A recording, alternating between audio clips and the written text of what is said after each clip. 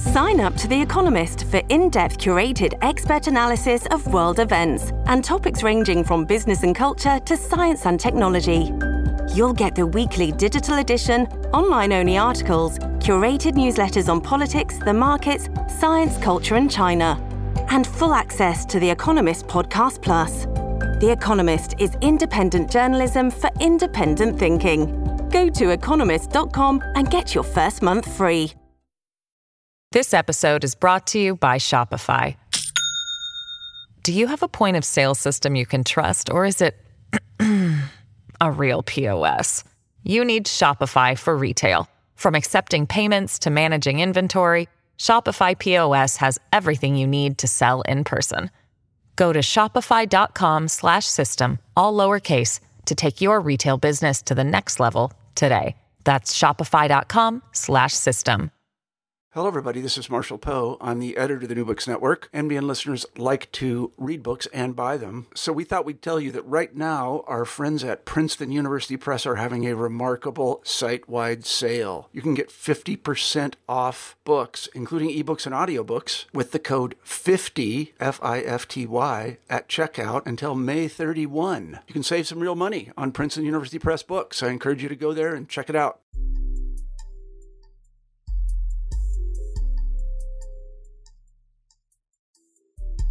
Hello, everybody, and welcome back to New Books in Gender, a podcast channel on New Books Network. I'm Dr. Christina Gessler, the host of the channel. Today, we'll be talking to Zerlina Maxwell about her new book, The End of White Politics, How to Heal Our Liberal Divide, which is coming out on July 7th of 2020. Welcome, Zerlina. Thanks for having me. I wonder if you could begin by telling us a bit about yourself. So where to begin? I guess I'll start out by telling you what my titles are, and then I'll explain how I got there, because it's a little bit unusual.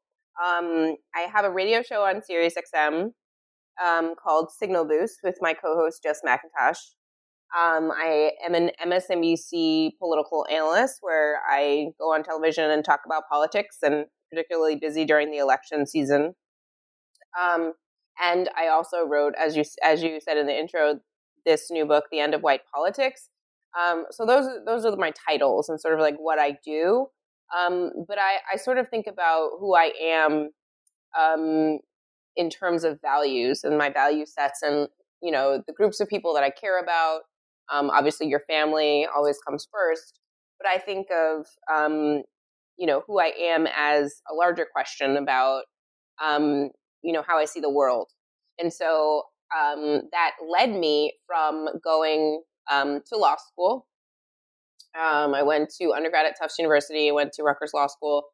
And it was during my time at Rutgers that I started writing about politics. I had worked for Obama in 2008 as a field organizer in the state I'm in now, ironically, Virginia.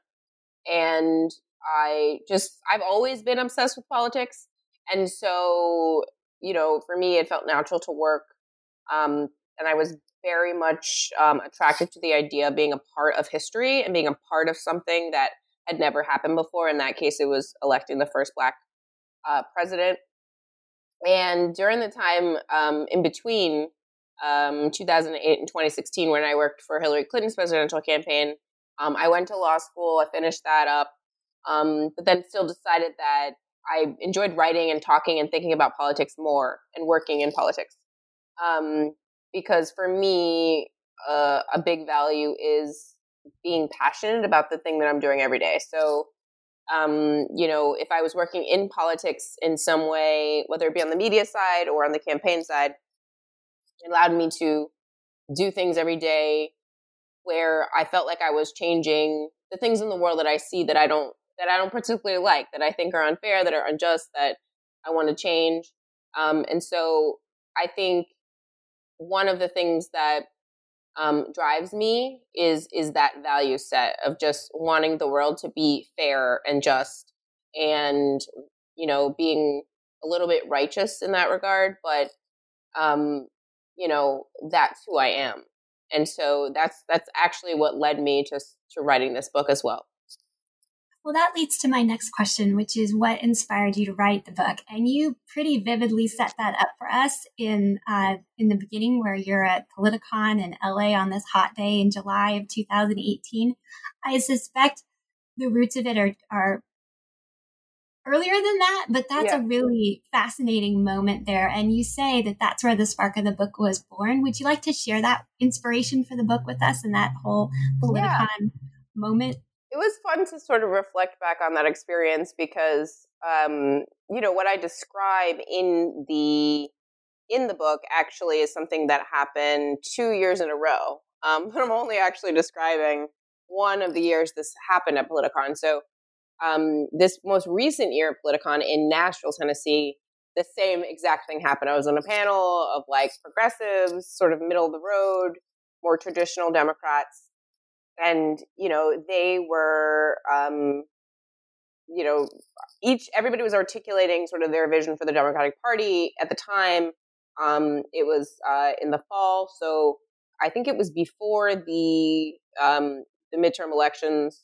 No, that was last year. So it was before impeachment and everything like that. But it was a moment that was in the middle of the 2020 Democratic primary. And so it was a very similar setup where the audience was, pretty mixed. It's a lot of Bernie supporters, some Trump supporters in the MAGA hats.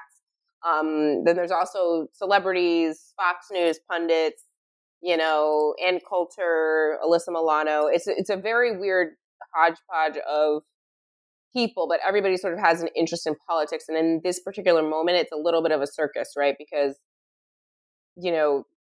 Donald Trump is the president, and that, in and of itself sort of lends sort of the political conversation to a very particular,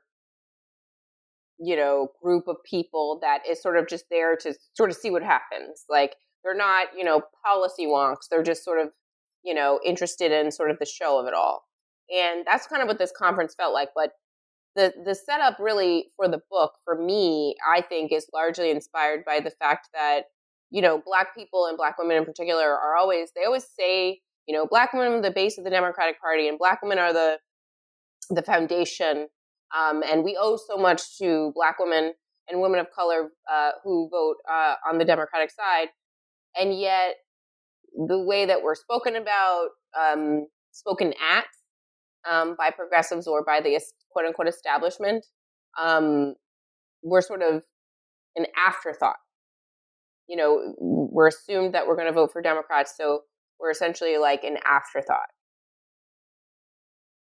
And when you tried to present that to the group, you say they booed and you had to be escorted out by security. Yeah. It wasn't just that they couldn't listen. It's that they were aggressively hostile to that message that you brought. It was a little scary. I'm not going to lie. It was Politicon already sort of made sure that each of the speakers had a security person sort of in your area in case anything got too rowdy. Because, I think one of the things that people don't realize, and I'm only sort of dipping a toe into this small notion of sort of being a public figure. But obviously, when you're sort of somebody who's on camera, people forget that you're a person a lot of the time. And so, people just follow you around or walk, and do things that they wouldn't do to a regular person in an almost dehumanizing way. So yeah, they had to escort me sort of out because people were just trying to get in my face and continue the debate or tell me. Some people were saying good things, but it was just a lot all at once. And so for me, it sort of was representative of how I feel in the party sometimes. Where, Black women in particular are asked to sort of bear the brunt of the policies that are impacting us in a negative way, but we're not allowed to speak up when we see something or a lack of understanding of our interests, a lack of care for policy that's going to impact our interests when it comes time to, pick candidates or pick a message or a mechanism through which to communicate that message. I just feel like I was tired of being an afterthought, even though I was getting yelled at. I was like, no, I demand to be heard and seen And it reminds me of something Stacey Abrams said recently in an interview that I had with her, where she talked about identity politics as sort of, saying to Black women and Black people, or people who are a different identity than white, I see you and your concerns matter. And, here are the policy solutions and here's how we're going to go about doing it. But it's really about, for me, in that moment in Politicon, it was like, no, you have to see me, because I am the voting bloc in the Democratic Party that wins elections. It's actually not the folks who think that they're the base. There are a lot of people who think they're the base and they are not. And all the data shows that I am the base, and the future of where we're headed as a party looks like me, looks like Ayanna Pressley and Stacey Abrams and Alexandria Ocasio-Cortez, right?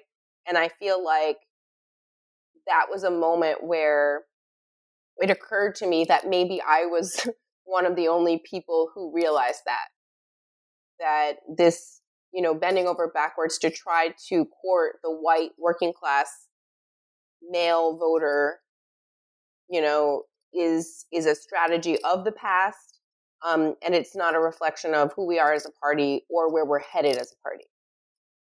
And you talk about that theme throughout every chapter in your book, that there's this persistent challenge for the movement, that there's a continual lack of self-awareness about our own biases, and that the political system benefits those at the top, and those at the top have historically been white males.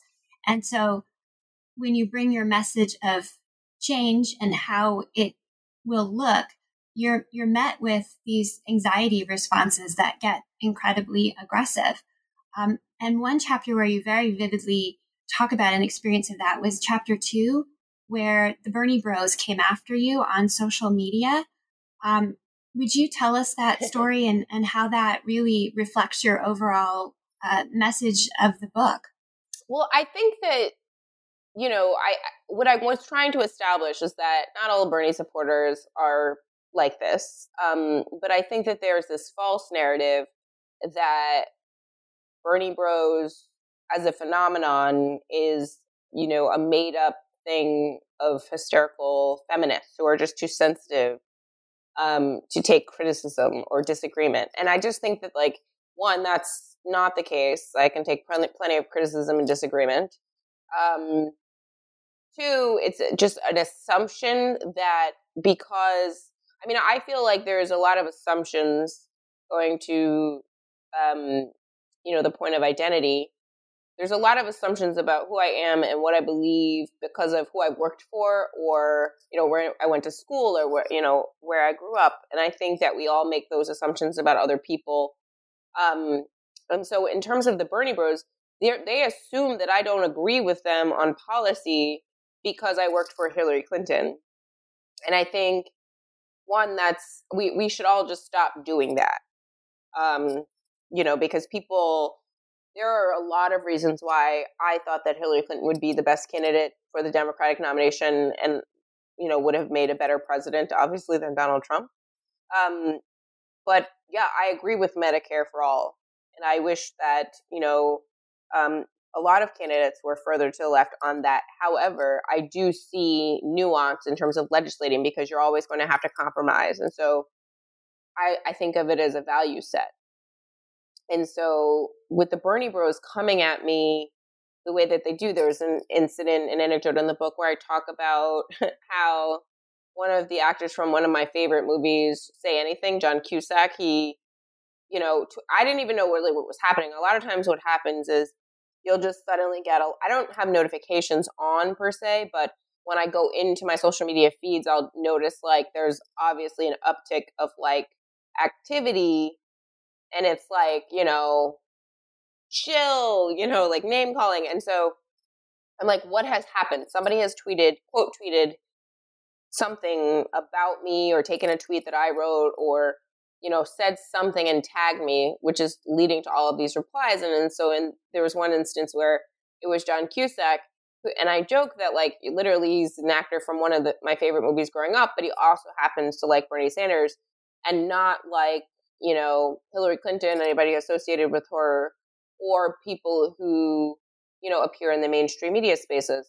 And so he started to attack me, which then sort of leads a swarm of other folks into my mentions. And then you sort of have to kind of put down your Twitter for like 3 full days, up to a week, before it's like usable again because of just the quantity of it.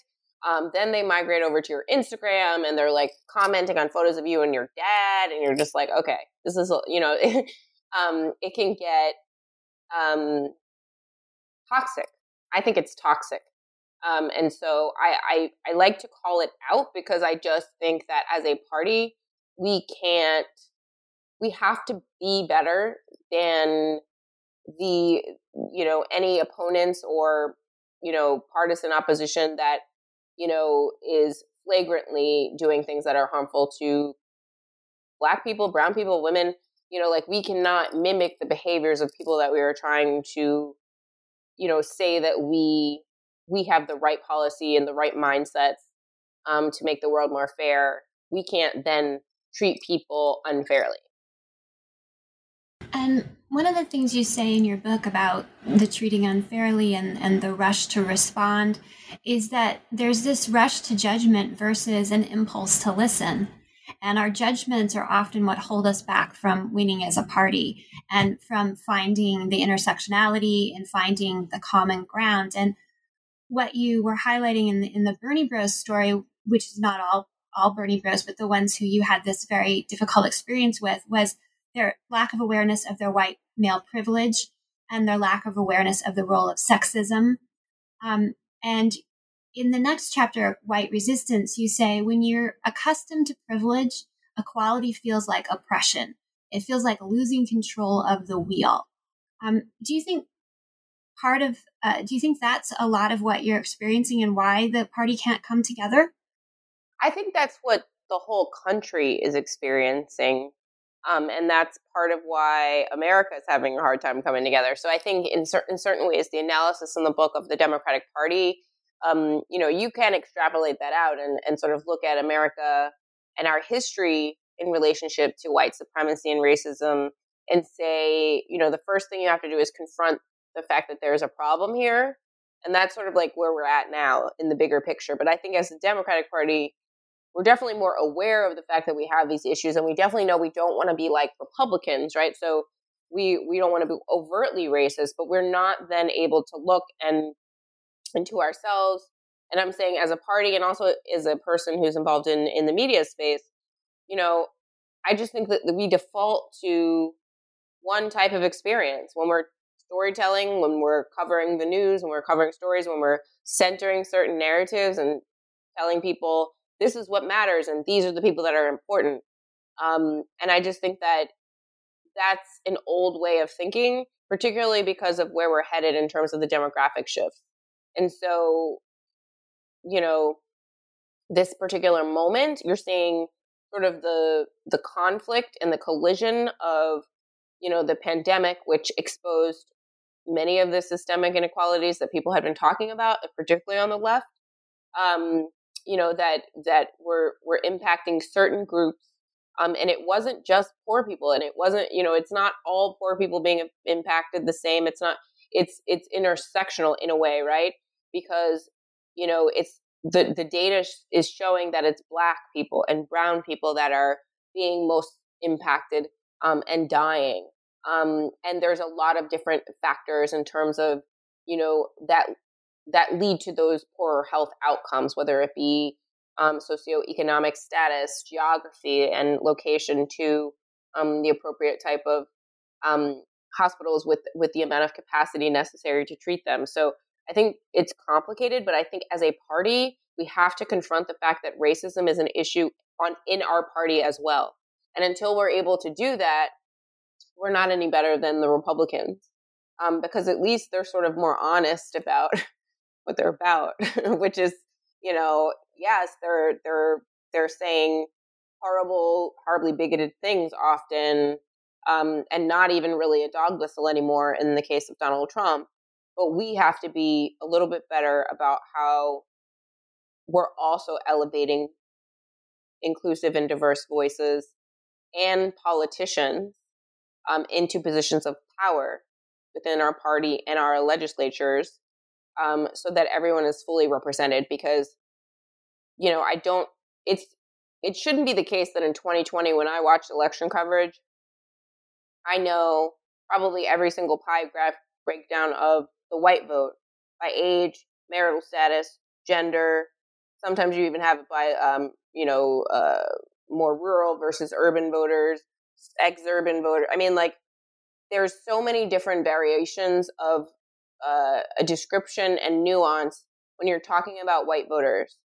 There's very little when you're talking about anyone who's not white. And so that's where we have the work to do, just in terms of our party messaging, our party leadership and infrastructure, and then also how the media has to cover it as well. Because I think that there's a little bit in there as a member of the media. I have a little bit of a critique of us as well and how we talk about things. Because I think the future the future looks like the Squad. And that's the future of the party, and I think of the nation.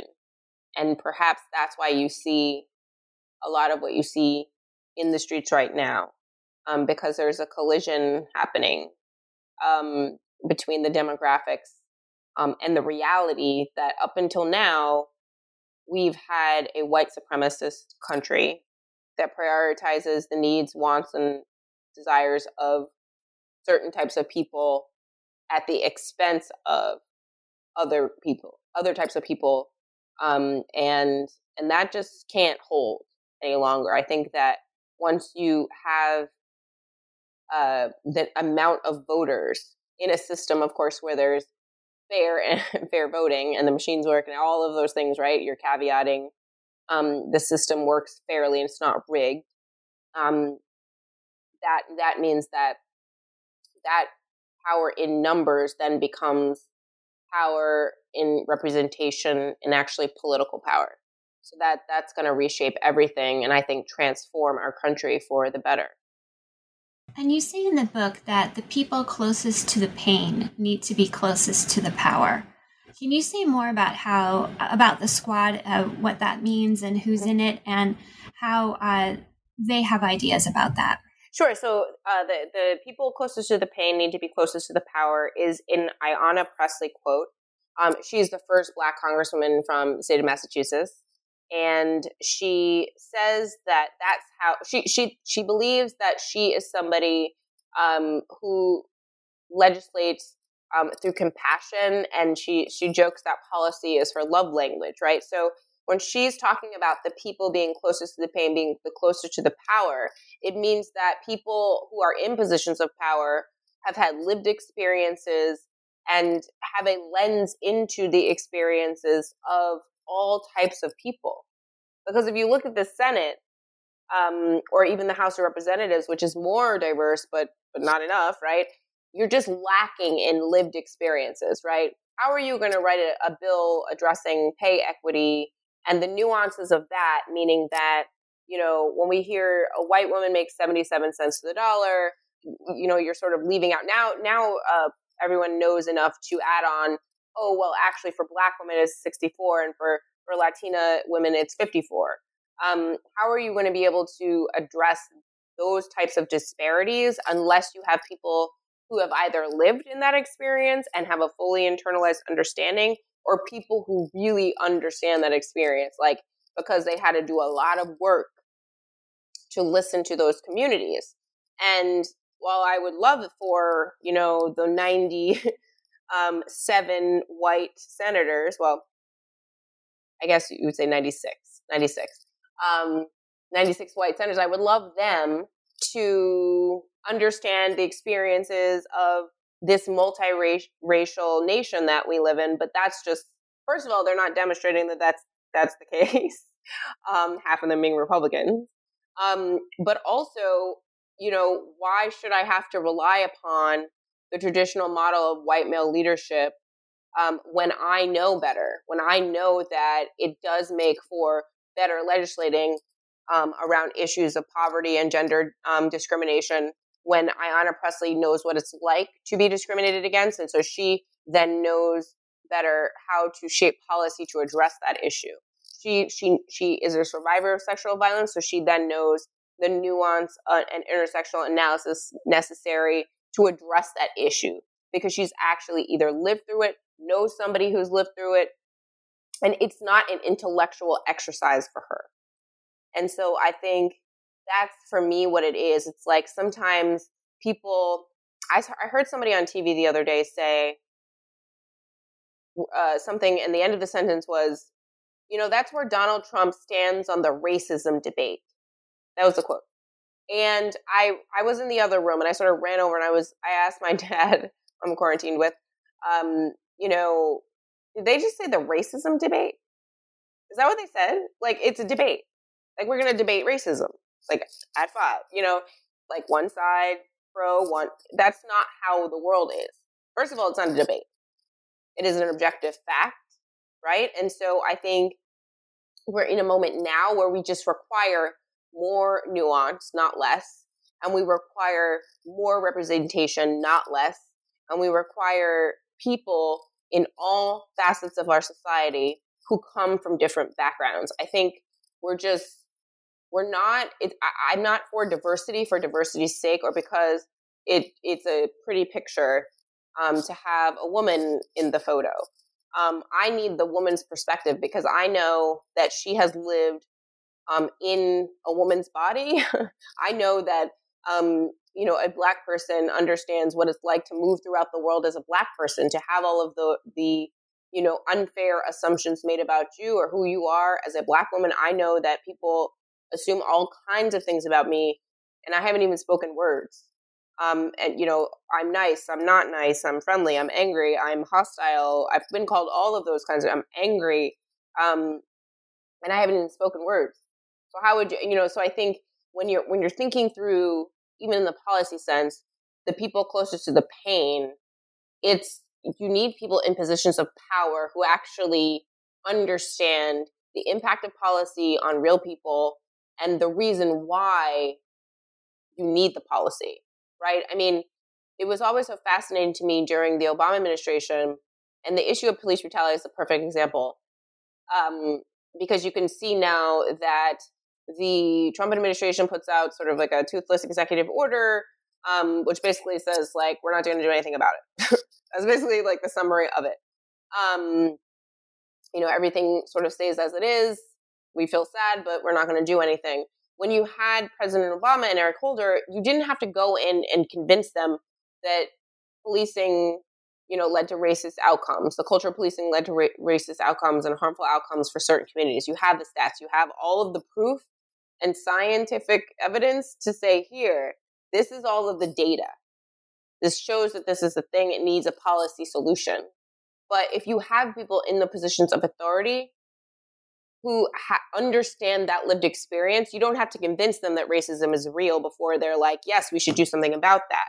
They're already ready, and you don't have to, do the debate team argument.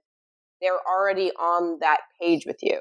So when you have somebody in a position of power who has had a diverse set of lived experiences, your empathy is easier to find, and therefore your policy solutions are going to be much more effective. So I think, that Ayanna Pressley quote is, I think, one of the most impactful, because it demonstrates one of the things we've been missing in our policy making, one of the things that we absolutely need in our policy making, and one of the things that we absolutely are able to do in the future. Because if we're able to elect people from all different backgrounds, imagine, the kind of world we could possibly create, and actually live up to an ideal that we keep saying that we would want to be.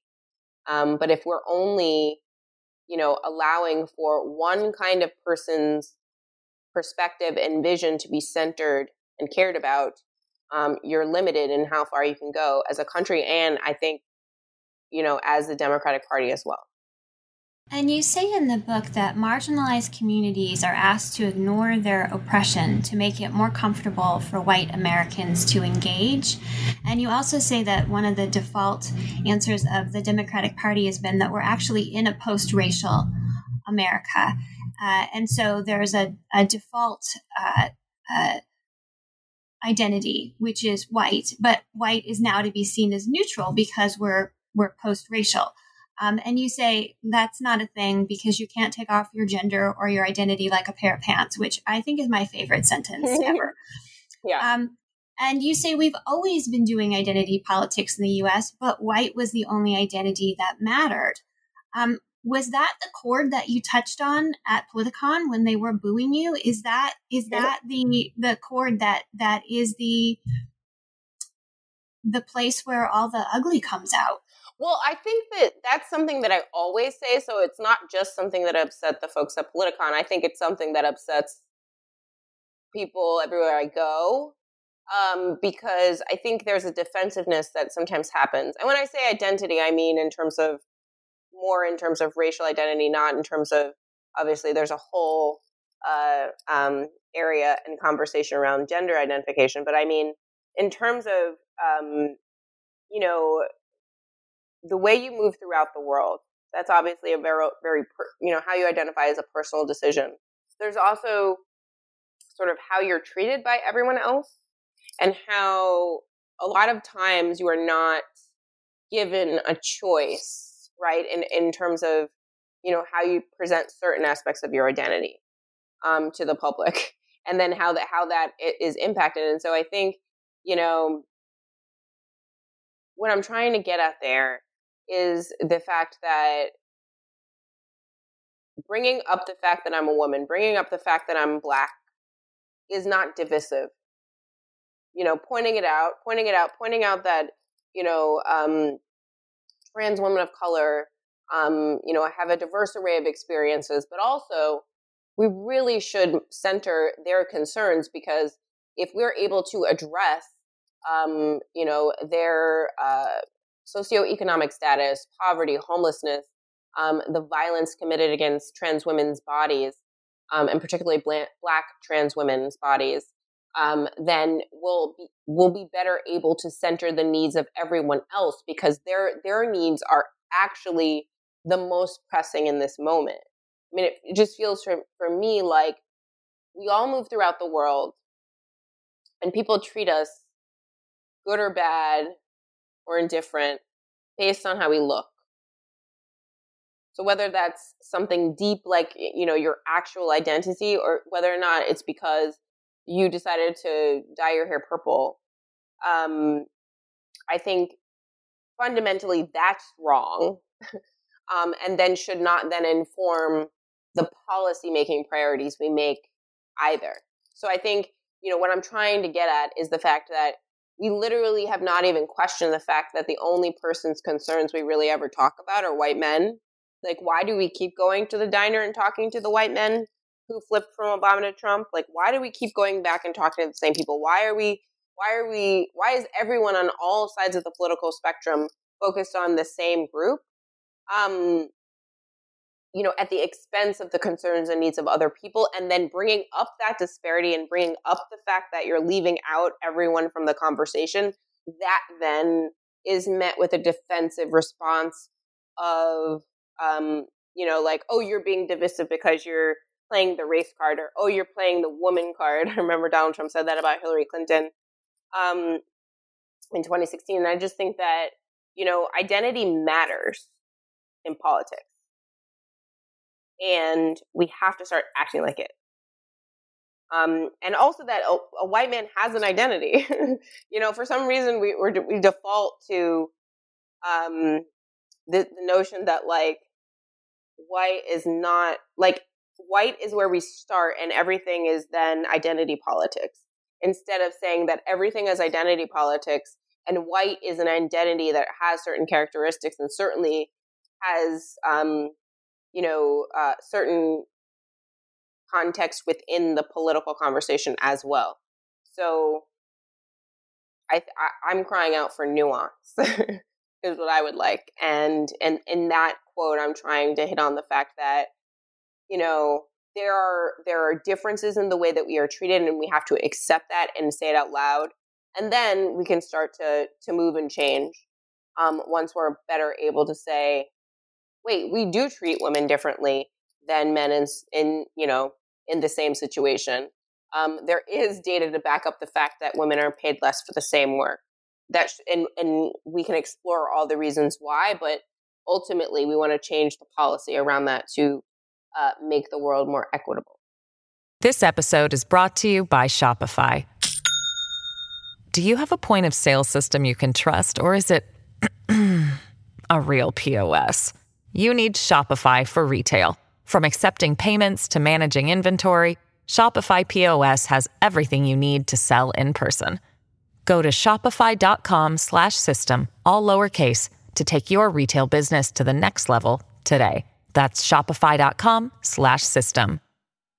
And you say in the book that it's the work of progressives to think beyond the default identity that we've just been discussing. And you say what you call the hashtag kids, the millennials and the Gen Z who are in the younger generation of Democrats, they get it, and that they are embracing the need to join our intersecting interests, even though the establishment Dems aren't. And you provide a lot of numbers that this group, your hashtag kids, are actually a larger group than the boomers who will be turning out to vote. And then you also reference at several points in the book that there's 4 million people who turned out for Obama who didn't turn out for Hillary or for Trump.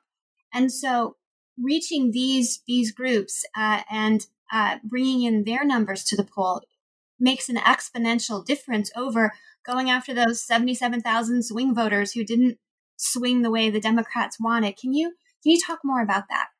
Yeah, it feels to me like we're just talking to people who we're trying to find this mythical voter, right? Who flipped from Obama to Trump, who we've been told is a white man who's working class, right? That's what we've been told, and that the problem is that they flipped from Obama to Trump. But I think what I'm trying to say is that I'm more concerned with the people who flipped from Obama to staying home, and that there are more of those people, and that those people obviously participated in the process, and there's a whole group of people who've never participated in the process, who would love to participate, but for the fact that they're not given a reason. No one's trying to speak to them. No one's trying to message them. Nobody's trying to get them engaged in, policy ideas or shaping their communities.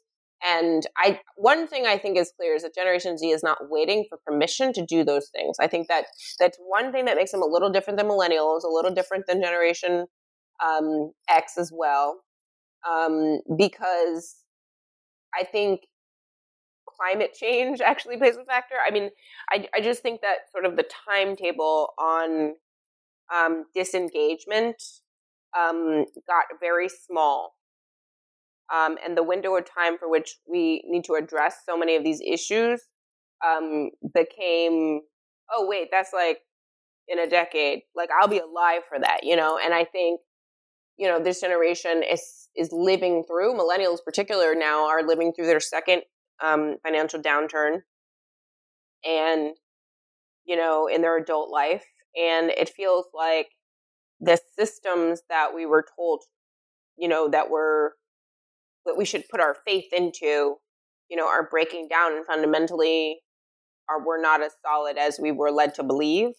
And I'm not saying that I believed any of those things, but I'm saying I do think that there's a generational impact on sort of the failures of some of these systems. The wars in Iraq and Afghanistan is probably where I came to my sort of political awakening around the government misleading the American electorate and doing things that had deadly consequences. And so I think that living through this particular period, Generation Z and millennials, they're the largest, they're the most diverse, and Generation Z even more so than millennials in some ways. They are definitely not waiting for permission.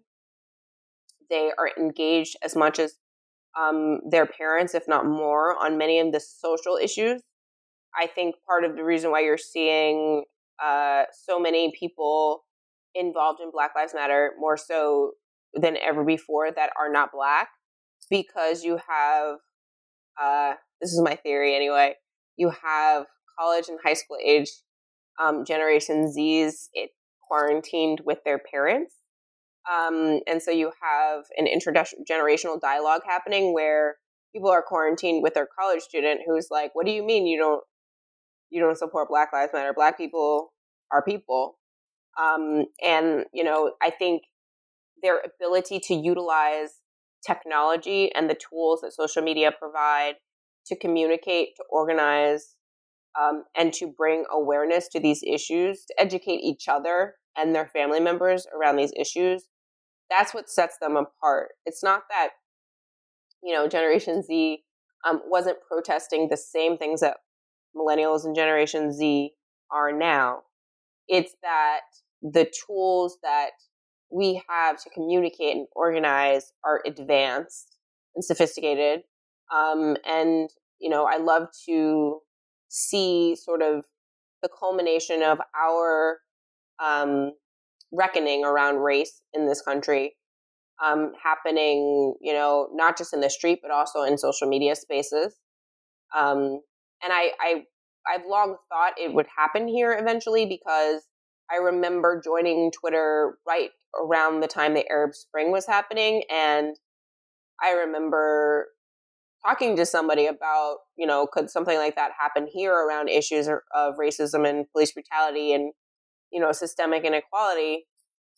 And I remember somebody, it was an older person, I think they were Generation Z, maybe they were a boomer, young boomer. And they were like, you kids, you don't know how to protest. In the back in the day with Vietnam, we knew how to protest. And all you guys, you're just Twittering and hashtagging. And I was sort of insulted by the notion, but I think that, the perception of the younger generation is that they are not engaged in politics, and certainly the turnout numbers do sometimes indicate, not in 2018 and not in 2019, but I think certainly lower than expected turnout in 2016. But in 2020, I fully imagine that after, spending a better part of 2020 in quarantine, a 19-year-old they probably don't have anything else to do that day but vote. But also, I think they're going to be more motivated because the consequence of inaction, the consequence of negligent leadership, and the inability for the federal government to adequately respond to the crisis that is still unfolding around us, I think that there isn't anything more engaging than when your life is on the line. And so for maybe the first couple of years of this administration, that was only maybe true for, Black and brown people, or, children who are separated from their parents on the border. They were the only communities who were directly impacted physically by Donald Trump's policies in such a visceral way. But I think now that we're all in quarantine, in a lot of ways that has transferred and made it a more universal experience. And I'm hopeful that the largest and most diverse generations of millennials and Generation Z can participate in numbers that we've never seen before to completely remake the legislature into a place that actually looks like America. You say in the book, it's women and people of color who have the numbers. The power is in our hands. You also say in the book you have concerns about voter suppression that you feel the Democratic Party must address because rights aren't rights if there's no access. Can you talk about that?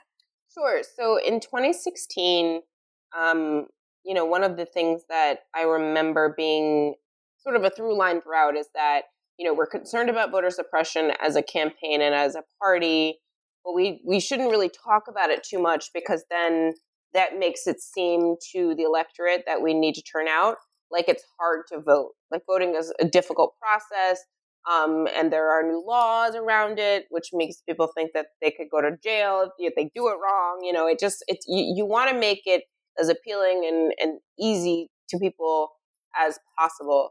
And I think that voter suppression and voter ID, bringing us back to sort of the work that Stacey Abrams has been focused on in Georgia and around the country post her election in 2018, is the idea that you don't have your full slate of rights and liberties if you can't access the ballot, if you can't safely access the ballot, if you have to stand in a line for 8 hours in the rain, like people were last week in Georgia. If you don't have that right unless you have really the ability to access it in a reasonable fashion. And standing on a line for 8 hours in the rain is not reasonable. There are better ways to do it. And there's obviously technology that can be utilized in 2020, or just, old school paper ballots that we can mail in because that works. And then you have a paper record of everything anyway. So for me, I think the concern around voter suppression is a very real one because in 2016, we really didn't talk about it enough. And I think that, you can't quantify the impact of Russian interference, but I absolutely can quantify the impact of the people who were not able to vote in Wisconsin because of cross-check, a policy where the names have to match if you move from one state or to another state with that policy in place, or with a voter ID law like the one they had in Wisconsin in 2016, which blocked more voters from voting than the margin of Trump's victory. And so voter suppression, for me, it should, along with sort of centering the perspectives of the diverse party that we are, it has to be a central focus, because no matter how good your message is, if you can't actually get the voters to the polls and allow them to be able to cast their ballots in a safe and easy and fair manner, then what is the point of this whole thing? That we really don't have the democracy that we say we do. So voter suppression obviously is something that, as a party, I think that should be our central focus, honestly, because of who our voters are. But also, I think Republicans have been operating as if they completely have internalized the Pew Research data. They know that they are a party that has a base that is growing, that is decreasing, in size and proportion to the larger electorate. That they know their voters are older and whiter, and that they are failing to appear to these two next generations of voters, simply because Generation Z and millennials, they are for marriage equality and LGBTQ equality and racial equality and gender equality. And sure, there's a lot to unpack in terms of, personal interactions and whether or not each individual person in those generations is living up to the ideals. But certainly in terms of policy making, they're much more progressive. And so the party has to understand that in order for our future to look the way the country does, all of those new voters, those people of color, those Black people, those brown people who are going to now be a majority of the electorate by 2045, they also need the ability to access the ballot. And so none of this is guaranteed unless they have that access. You talked when you introduced yourself that you worked on both the Obama campaign and on the Clinton campaign. If we could go back to what you call the Obama Coalition in Chapter 4, you talk about how he had a number of grassroots initiatives that you feel are really important for us to revisit. And one was Neighbor to Neighbor. And that overall, the approaches that he took sent a strong message that instead of being an afterthought, these people were central to the focus of the Democratic Party, and that the candidate right now needs to go back to presenting that message again. Can you talk about how you participated in those things during the Obama election? So during 2008's campaign, I was a field organizer. So that, for folks who don't know much about campaigning, that's the grunt work of a campaigning. That's knocking on doors, well, when we could do that, and making phone calls and working with volunteers to build teams in the community. So it's not President Obama came from a community organizing background. And that informed his strategies for how he would build out his field staff and field organization. And I think a lot of those, that mindset is now infused in a lot of what Democrats are doing on all levels, because, any Democrat will say, we got to knock on doors. We got to, talk to people, talk to voters. They always give that spiel. But oftentimes we're just talking to the same people. We're just talking to the people that are, that vote every single time. And we know they're going to vote, and they probably don't need to be reminded, but we're going to remind them anyway, at the expense of taking the time to remind someone who, maybe missed every other election the past decade or so. And I think one of the things that President Obama did well is the Neighbor to Neighbor program. It's not that that was some sort of revolutionary new technology. It was essentially just saying, look, people are going to be more likely to be persuaded to vote for a particular person if they know you. Really know you, right? You're their neighbor across the street. They see you get your mail. You've seen their kids grow up. You see them in the grocery store. And so if they're telling you about a particular candidate or about a particular policy, then you're more willing to hear them out. So that's what the Neighbor to Neighbor program was. And it wasn't the first Democrat that ever did that. But I think that what he did particularly well is use the technology available at the time. At the time, it was sort of Obama.com was, or BarackObama.com was, revolutionary, because it was almost like a social media platform, right? At the time, they had like message boards and groups, and you could like find other people in your area who liked Obama, and you could have a house party and you could organize it. I mean, it was almost like Facebook, but for a political campaign. So in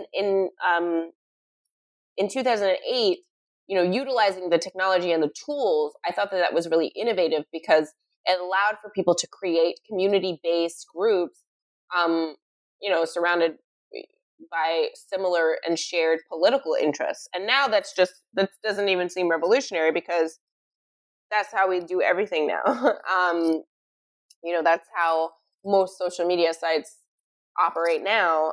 That's how Instagram functions. That's how TikTok, everything's sort of centered around sort of your shared interests. And then, you find people who have those shared interests, or you're all live tweeting the same TV show with the same hashtag, or whatever it is. But when Obama did it, was like sort of the newest, strategy of a political campaign at the time that people thought was really transformational. And I agree it was. One of the things that's fallen off is that, instead of allowing for, political candidates to build out those community-based systems, you have a lot of like top-down talking at communities happening, or you have complete and total neglect. So one of the things I think is important to sort of glean upon from the Obama campaign, and I'm not saying that we didn't do this in 2016. I do actually think the 2016 campaign, in hindsight, was a lot better than people remember it as, because we did not win the Electoral College. So there were a lot of things the campaign did that I thought were excellent. I thought the narrative of sort of making sure that we're fighting for all of the different iterations and intersections of rights, that is something that became normalized in 2016, when you're talking about, and we're going for gay rights and Black people's rights and, queer LGBTQ rights and rights for people with different abilities, and just like fighting for different communities. That's something that really was centered in 2016 and reestablished in 2016, because remember, gay marriage happened during the Obama administration, right? So, I mean, we've just come so far, right, from that time when we were just like using the Neighbor to Neighbor program. But I still do think that because we're such a diverse array of interests and communities, particularly as a party, I think going forward, we need to tap into our tech savvy and creativity, and the fact that we have all of these diverse interests and array of concerns in how we're communicating to those different groups. So I don't know that's a long way to explain the fact that in this election cycle, I'm not seeing enough, celebrity surrogates. I'm not seeing enough athletes. Everybody's very much attuned to Black Lives Matter right now, and everybody's trying to say the right thing and do the right thing right now. But, there has to be a moment where we pivot to the political process, because the only way any of these issues get solved is through legislating. That's one piece of it. And so voting is an essential piece of it. It is necessary, but not sufficient. But it is necessary, which means that everybody has to be engaged. And one of the ways to do that is to get people talking about it and to have people talking to their neighbors about these issues and how they're going to work to solve these problems. And the book repeatedly makes this case for inclusion. One of the concerns you have in Chapter 7 is that Joe Biden isn't able to articulate a clear plan for inclusion, a clear message that will bring out the 4.4 million people who sat out the 2016 election. And you provided a couple of transcripts of him answering questions specifically about issues that really, really matter to the base. And it was difficult to ascertain exactly what his position on that was. And in Chapter 7, you really talk about how the messaging has to be able to reach people in a clear way. And your concern is that that's not something that he's doing. Can you talk more about that? Yeah, I mean, I think that, anybody who watched the debates understands that sometimes Joe Biden, the vice president, is less than excellent at articulating himself in a clear and concise manner. And I think that the media and news cycle, the way that it is with social media and people tweeting out just one quote, we've already seen him sort of get trapped up and tricked up and, sort of moments where he's committed a gaffe, shall we say. But I actually think it's even bigger than sort of like the fact that the vice president may sometimes be gaffe prone. I actually think it's both understanding and having no fear of offending sort of polite company, if you will, right? So I think that when you are listening to Joe Biden, answer a question in a debate about white privilege or police brutality, there are correct answers to those questions. Or if somebody says, this happened many times during the primary, do you think the people that voted for Donald Trump are racist? That was a question that they would always ask Democrats because, Democrats, the media knows that Democrats are also trying to woo over those Obama-Trump voters. And so they have to somehow answer this question without calling those people racist because the media is operating under the understanding that if they did that, then they'll turn off that swingy middle. That's not even really how it works, but that's sort of the assumption being made when these questions are asked. And I think in order to clearly answer the question, you have to sort of look at it from the perspective of somebody who's not white, right? So I don't know if every single person who supports Donald Trump is racist. That's not my job, right? To figure that out. That's between them and whoever they believe in. They'll probably work through that. But the impact of what they believe does affect me. And the impact of the policies on people who look like me could potentially affect me, but definitely affects people I care about. And so I think, the difficulty comes in when you are more concerned with offending them than you are with offending me. So when you say, no, I don't think the people that voted for Donald Trump are racist, but they have real concerns, and some economic anxiety. That was one of the narratives that happened after the 2016 campaign. And what I always say is, I don't know if they're racist or not, but they definitely tolerated a very high level of racism in order to support Donald Trump. So what that means to me is that racism wasn't a deal breaker. Are they racist? I don't know. That's maybe a debate for another time, or somebody else can figure that out who has more time. I don't have the time. What I'm looking at is the impact of their vote because the person they put into office has implemented policies that are impacting these groups.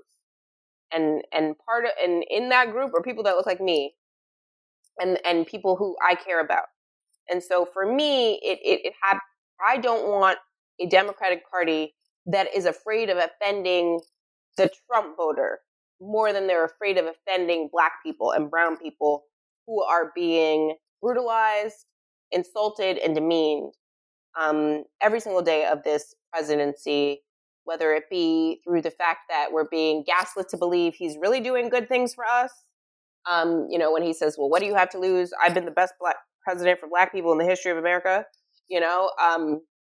or whether it's, overtly offensive things that he says and does, particularly to brown people. But, I think I've lived in this country long enough to know that, if you are being discriminatory towards one group, it's just a matter of time until Black people are in that group.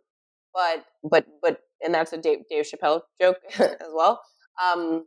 But also that I care about other marginalized communities, and I want the party, I want our nominee, I want the vice president to care about offending me more than he does about offending them. And you say one of the things to do is to look for a candidate with a diverse staff. Because if there's a diverse staff, they're going to be bringing in concerns about healthcare, about childcare, about taking care of elderly parents, and about a very outdated financial marker for what constitutes the federal poverty line. Can you talk about some of those issues that you bring up in your book in the chapter in Black Women We Trust? Oh yeah, I love that chapter, and I love the women I worked with for Hillary Clinton. It's one of the little known facts that she hired more Black women on her campaign than any in American history, and that means that they were in every department. They weren't just all in comms or all in the digital team or whatever. They were all over. A Black woman built the back end of the website. A Black woman was a senior advisor, shaping the messaging, a senior policy advisor shaping the policy. And so there were Black women all over, and I was surrounded by not just, the fact that they were smart, but that their lived experiences, and I mean a diverse set of lived experiences that could inform just the way we saw the world. And that is valuable to a political campaign, particularly in a moment where, similarly to right now, 2 Black men were in quick succession killed by police officers.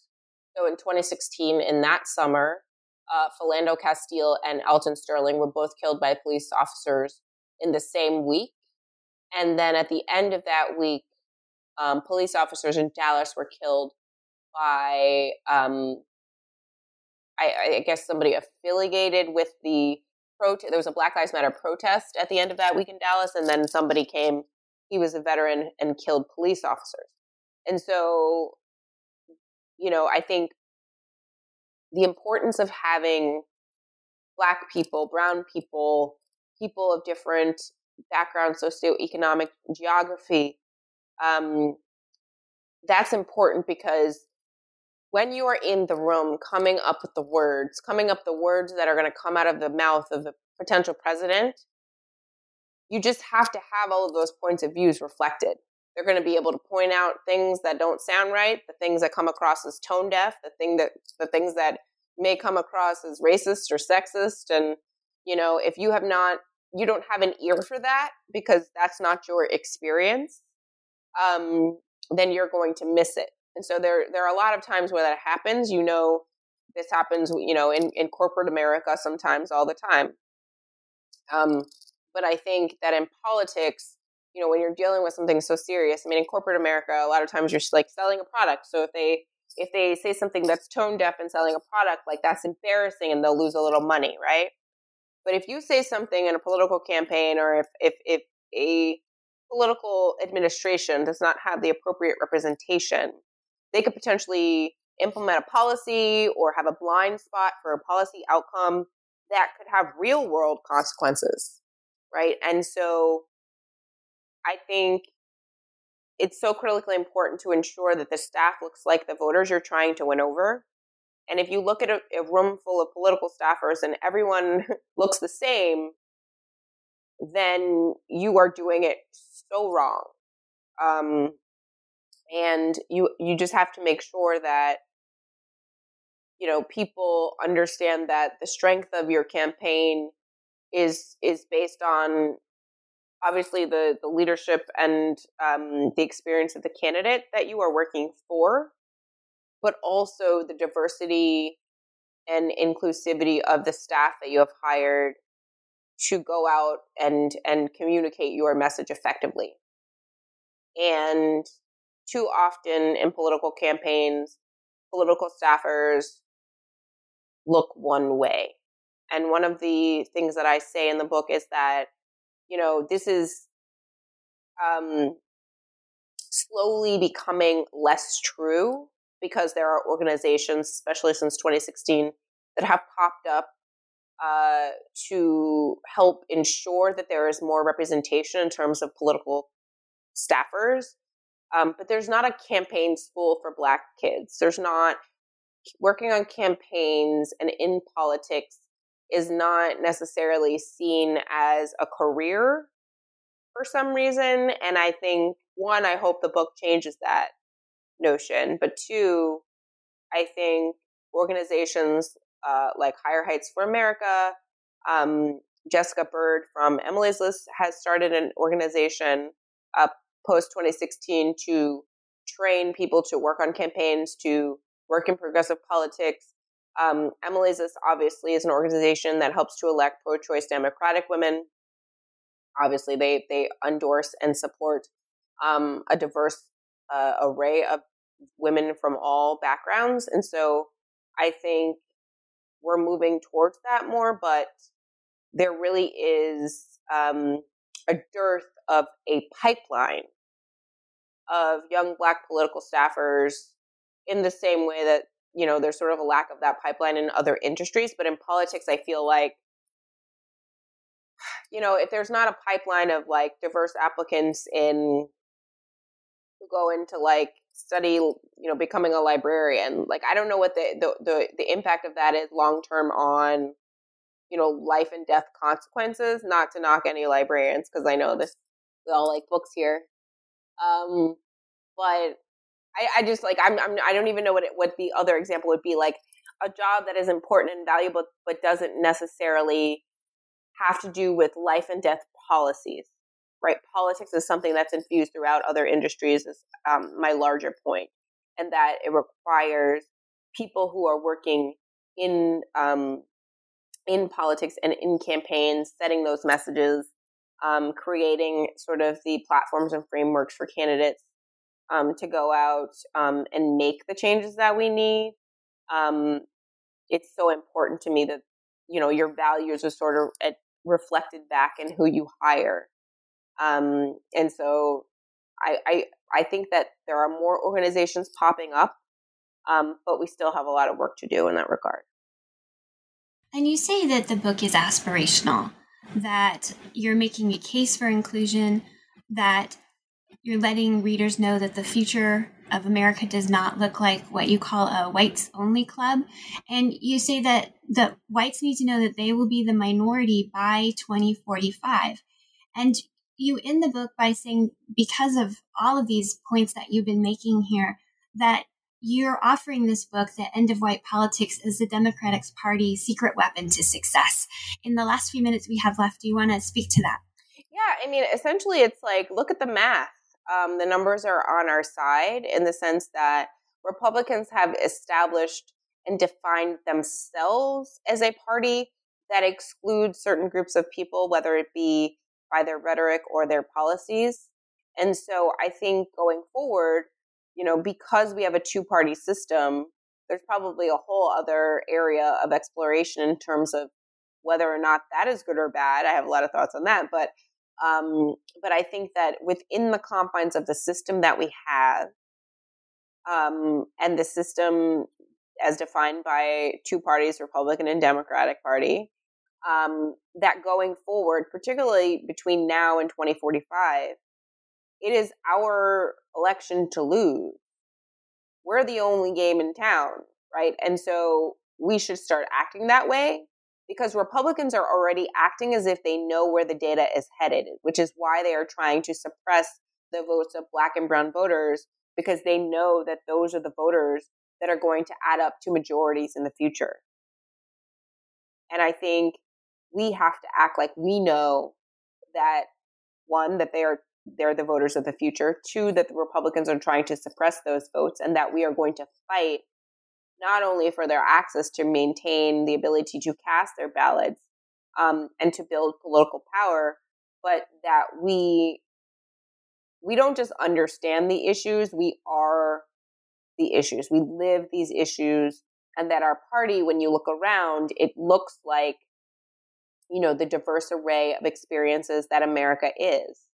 And I think, the Democratic Party naturally has the capability of doing that. And I think, Alexandria Ocasio-Cortez, Ayanna Pressley, Rashida Tlaib, and Ilhan Omar are the four newly elected members of Congress who are collectively known as the Squad, which is a nickname that they got from the media because of a photo they took after they did an interview after first being elected, and they were all first. So Rashida Tlaib and Ilhan Omar are the two first Muslim congresswomen elected. Ayanna Pressley's first Black woman from Massachusetts, and Alexandria Ocasio-Cortez is the youngest woman elected to Congress in American history.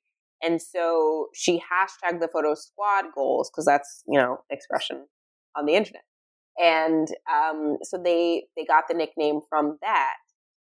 But I think that when I think about what they represent, in my view, what the end of white politics is a template for the future, because the Squad is the future. And, the Squad represents, a diverse array of experiences. None of them have the same lived experiences or the same backgrounds. They're different ages and even different generations. But they're a refreshing addition to the sometimes stale conversation we have in the media and in political circles, because they're willing to call out certain things that people just let slide in the past, whether it be out and out sexism, out and out racism. And I think that, the way I see the future is, when I look at them, I see the future, and I see myself reflected. And it's not until you see yourself actually reflected in a position of power, or even in a position of, representation, whether it be in media, film, or art, that's a profound moment for so many people when they finally see themselves reflected. And if you haven't ever worried about the fact that you weren't being reflected, you're probably a white man, right? I mean, I think that it's just something you've never had to think about, right? I mean, it goes to the heart of what I say in the book is the privilege of sort of never having to think about these things before. Some of these things you've never had to be concerned about it because that's not your experience. And so my hope is that going forward, we provide people with the ability to step up and to take the mantle of power into the future, because we understand that part of the strength of our party is that diversity of experience and representation. Zerlina Maxwell, thank you so much for being on the show today and telling us about your new book, The End of White Politics, How to Heal Our Liberal Divide, which is publishing this July 2020. Thank you so much. Thank you so much for having me. You're welcome. You've been listening to New Books Network. I'm Dr. Christina Gessler. Please join us again.